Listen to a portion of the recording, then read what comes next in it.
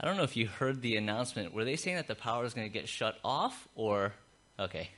Well, let's see how we go. Worst case scenario, we've got the white Bibles in front of us, and so we won't try and rely too heavily upon the on the PowerPoint. And we've tried to raise the blinds, so hopefully there's enough light in here. If if the power does go off, we'll be able to see.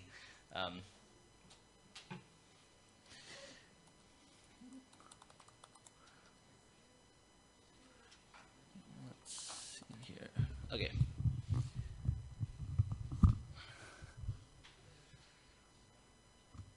Let me just... Sorry, Ben, I'm undoing all of your hard work.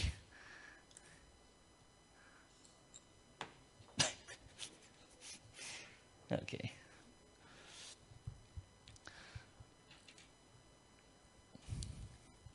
So this week, I was reading an interview, and let's see. Actually, the most important slide is the first slide. Let's see if we can get there. All right, cool. This is the one thing I need for the PowerPoint. I was reading an interview that Relevant Magazine did with someone named Russell Brand. I'm just curious, how many of you are familiar with Russell Brand? Okay, there's a number of you. For those of you who may not be familiar with this individual, he's a comedian, he's an actor, he's a social activist. And just to give you an idea of what he's like, in 2013, GQ invited him to their Men of the Year Awards to receive something called the Oracle Award.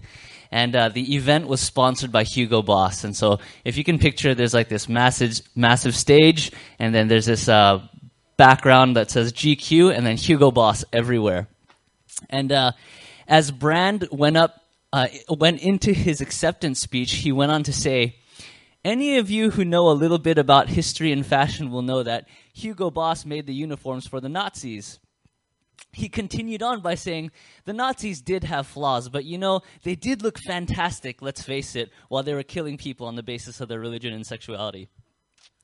So later on, he got kicked out of the event, and the GQ editor said, "What you did was very offensive to Hugo Boss." And he responded, "What Hugo Boss did was very offensive to the Jews." So that's a snapshot into his personality. Now, in the interview with Relevant Magazine, Brand said that he believes the world needs Jesus' message now more than ever.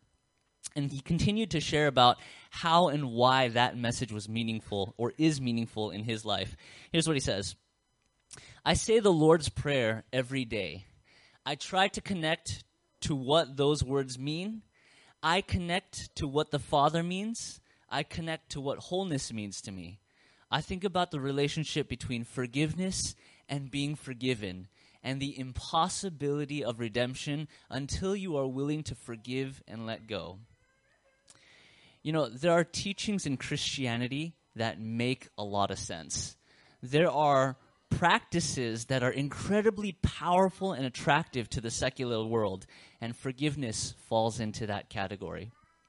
So this week we're finishing our series on the life of Joseph, and today's sermon is entitled Lessons from the Life of Joseph, Learning to Forgive. Now, if you eliminate all the times in Scripture where God forgives, if you eliminate all the times in Scripture where we are told to forgive, there are actually very few occurrences or examples in the Bible where followers of God forgive each other. So think in your mind, just get rid of all the Bible verses that tell us to forgive, get rid of all the moments where God forgives, and think, how many times can you think of stories where Bible characters forgive each other? And there are just very, very few occurrences. And so for that reason, I think the story of Joseph offers some valuable insights into how to forgive and what forgiveness actually means. So as a quick recap or an overview of the story of the life of Joseph, over the past month, we've been reading about how Joseph's brothers dislike him so much.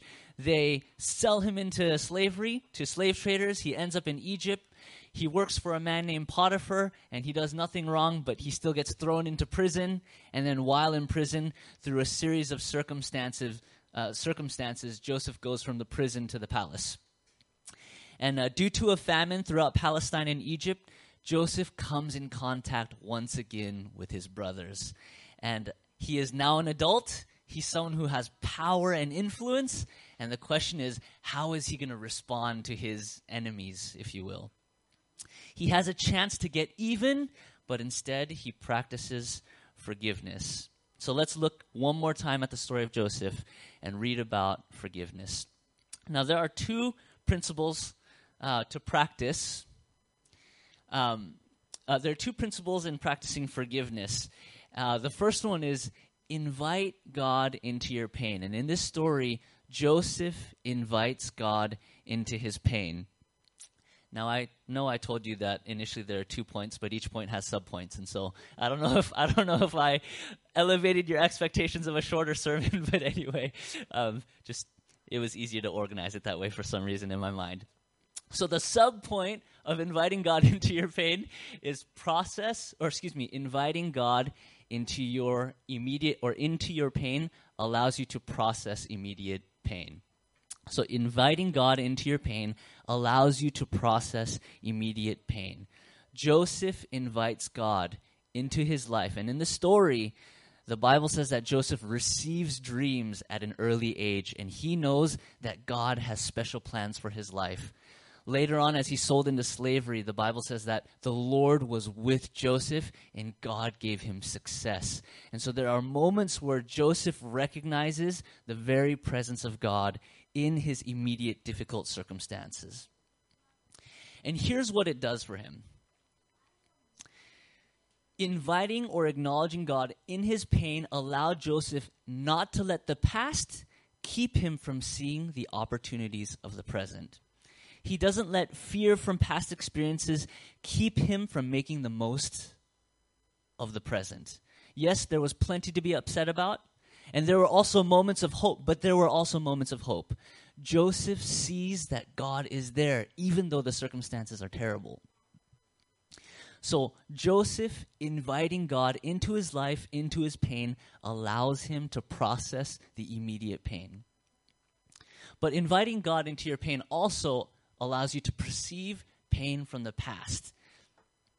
If you go to Genesis chapter 45, in those white Bibles that are in front of you, we're going to be kind of going through this chapter, or jumping around in this chapter.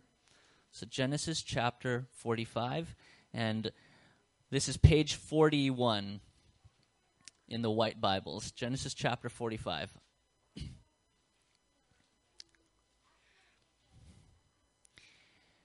And in Genesis chapter 45, Joseph confronts his brothers, and he reveals to them who he is. Up until this point, Joseph is the governor of Egypt. His brothers just think he's the governor of Egypt. He walks like an Egyptian. He talks like an Egyptian. And so I know what you're thinking. I was thinking the same thing when I wrote it, but I was like, I'm just going to do it anyway. And then all of a sudden, Joseph speaks Hebrew, and he says, I'm your brother, the one whom you sold into slavery. And if you look at verses 7 and 8, notice how Joseph perceives the painful past. He says, God has sent me ahead of you to keep you and your families alive and to preserve many survivors. So, it was God who sent me here, not you. And he is the one who made me an advisor to Pharaoh, the manager of his entire palace and the governor of all of Egypt. Joseph knows that God is with him, and that changes the perception of how he interprets the past. So because Joseph invites God into his pain, Joseph believes that his pain had a purpose. And to go one step further, I would even say Joseph sees his pain as a part of God's plan, and in a strange way that helps him reconcile with his brothers.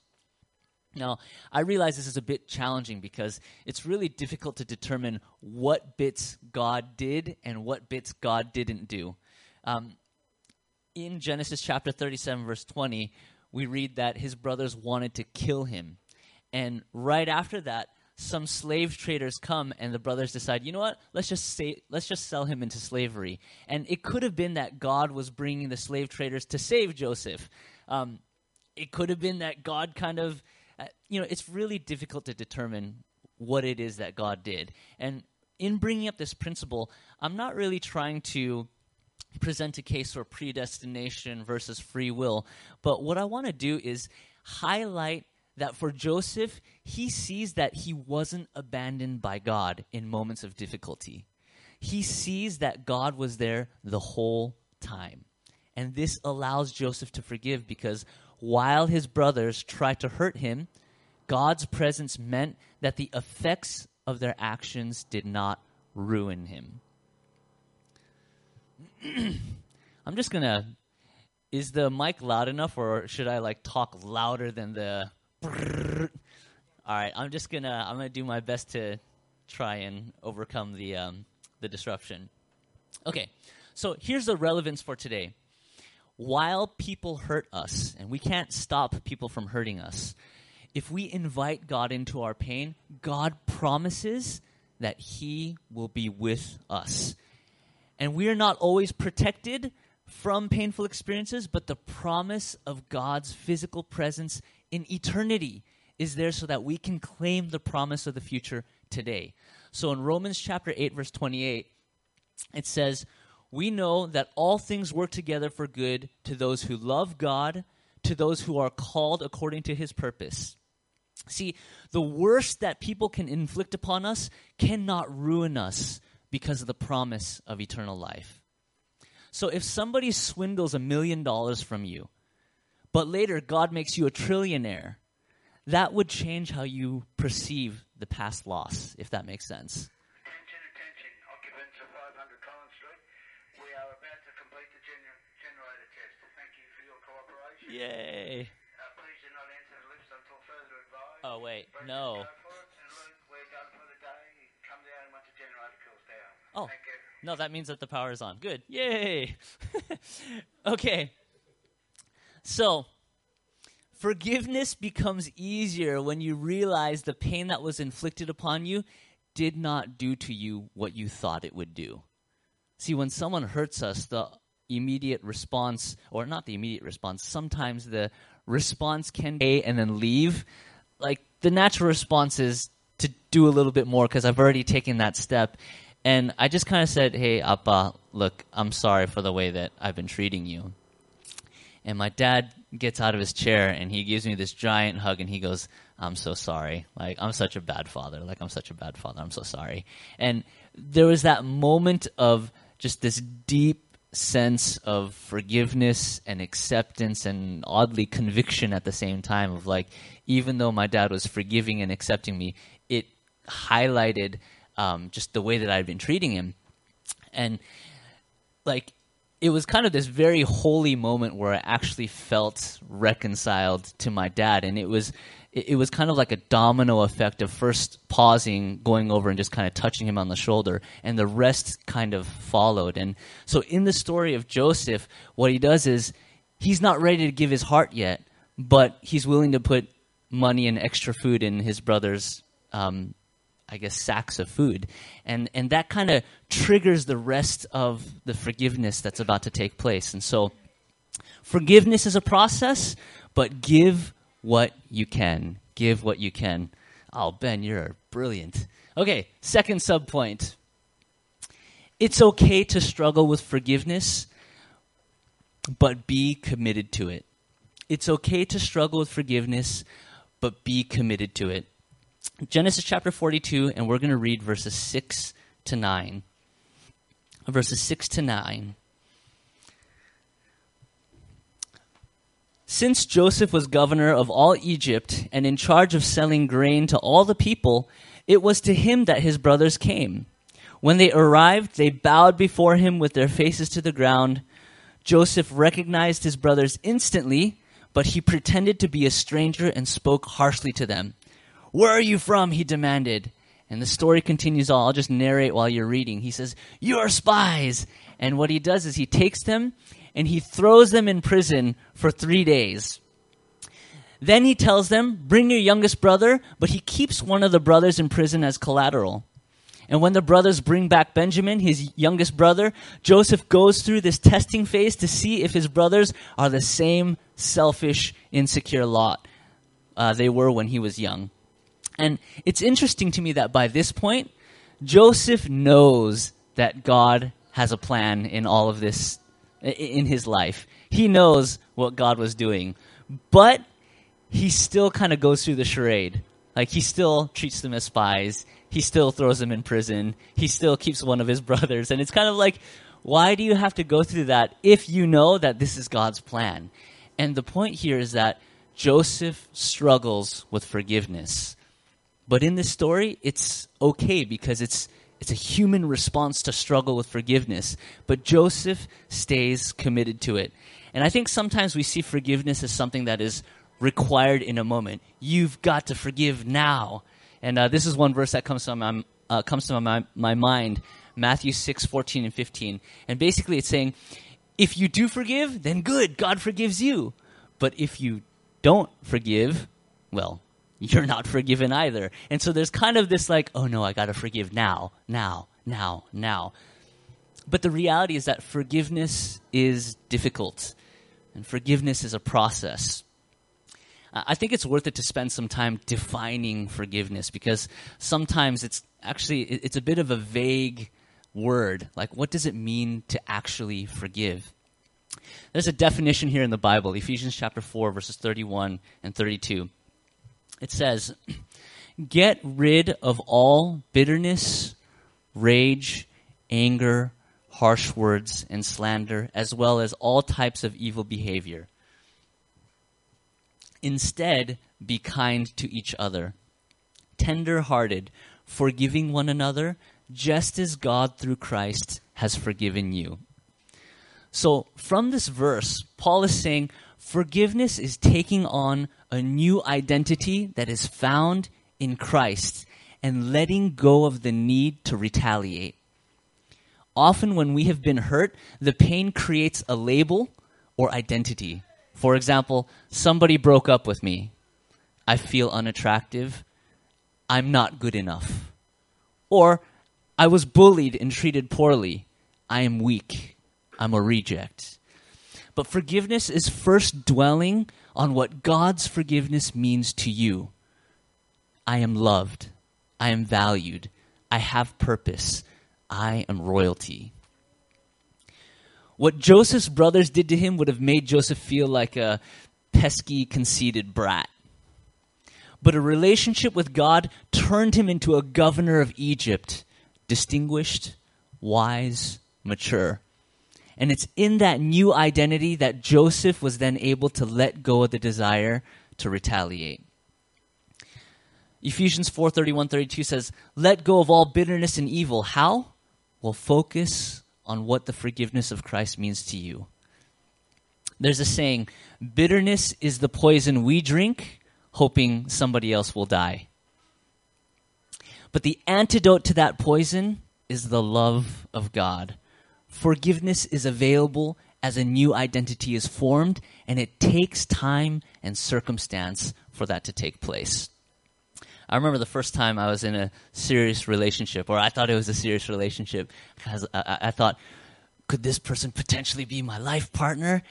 Hopes high. I was like, oh, this is going to be amazing. Like, I'm so into this person, and she's amazing. And long story short, great disappointment. Great disappointment. Just shattered afterwards. I just kind of felt so, like, hurt and so not valued.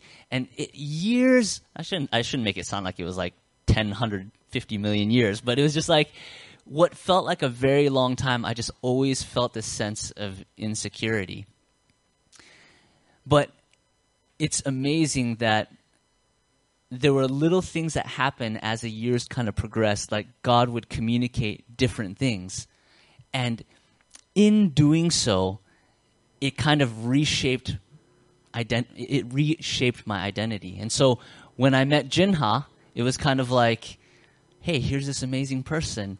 And that was kind of like the final, like, hey, it's okay, you do have value. You met somebody that was amazing. It was kind of like, all right, woohoo, go Team Roy. And so there was kind of this reshaping of identity. I don't know how else to communicate that, but you know what I'm saying. There was happiness.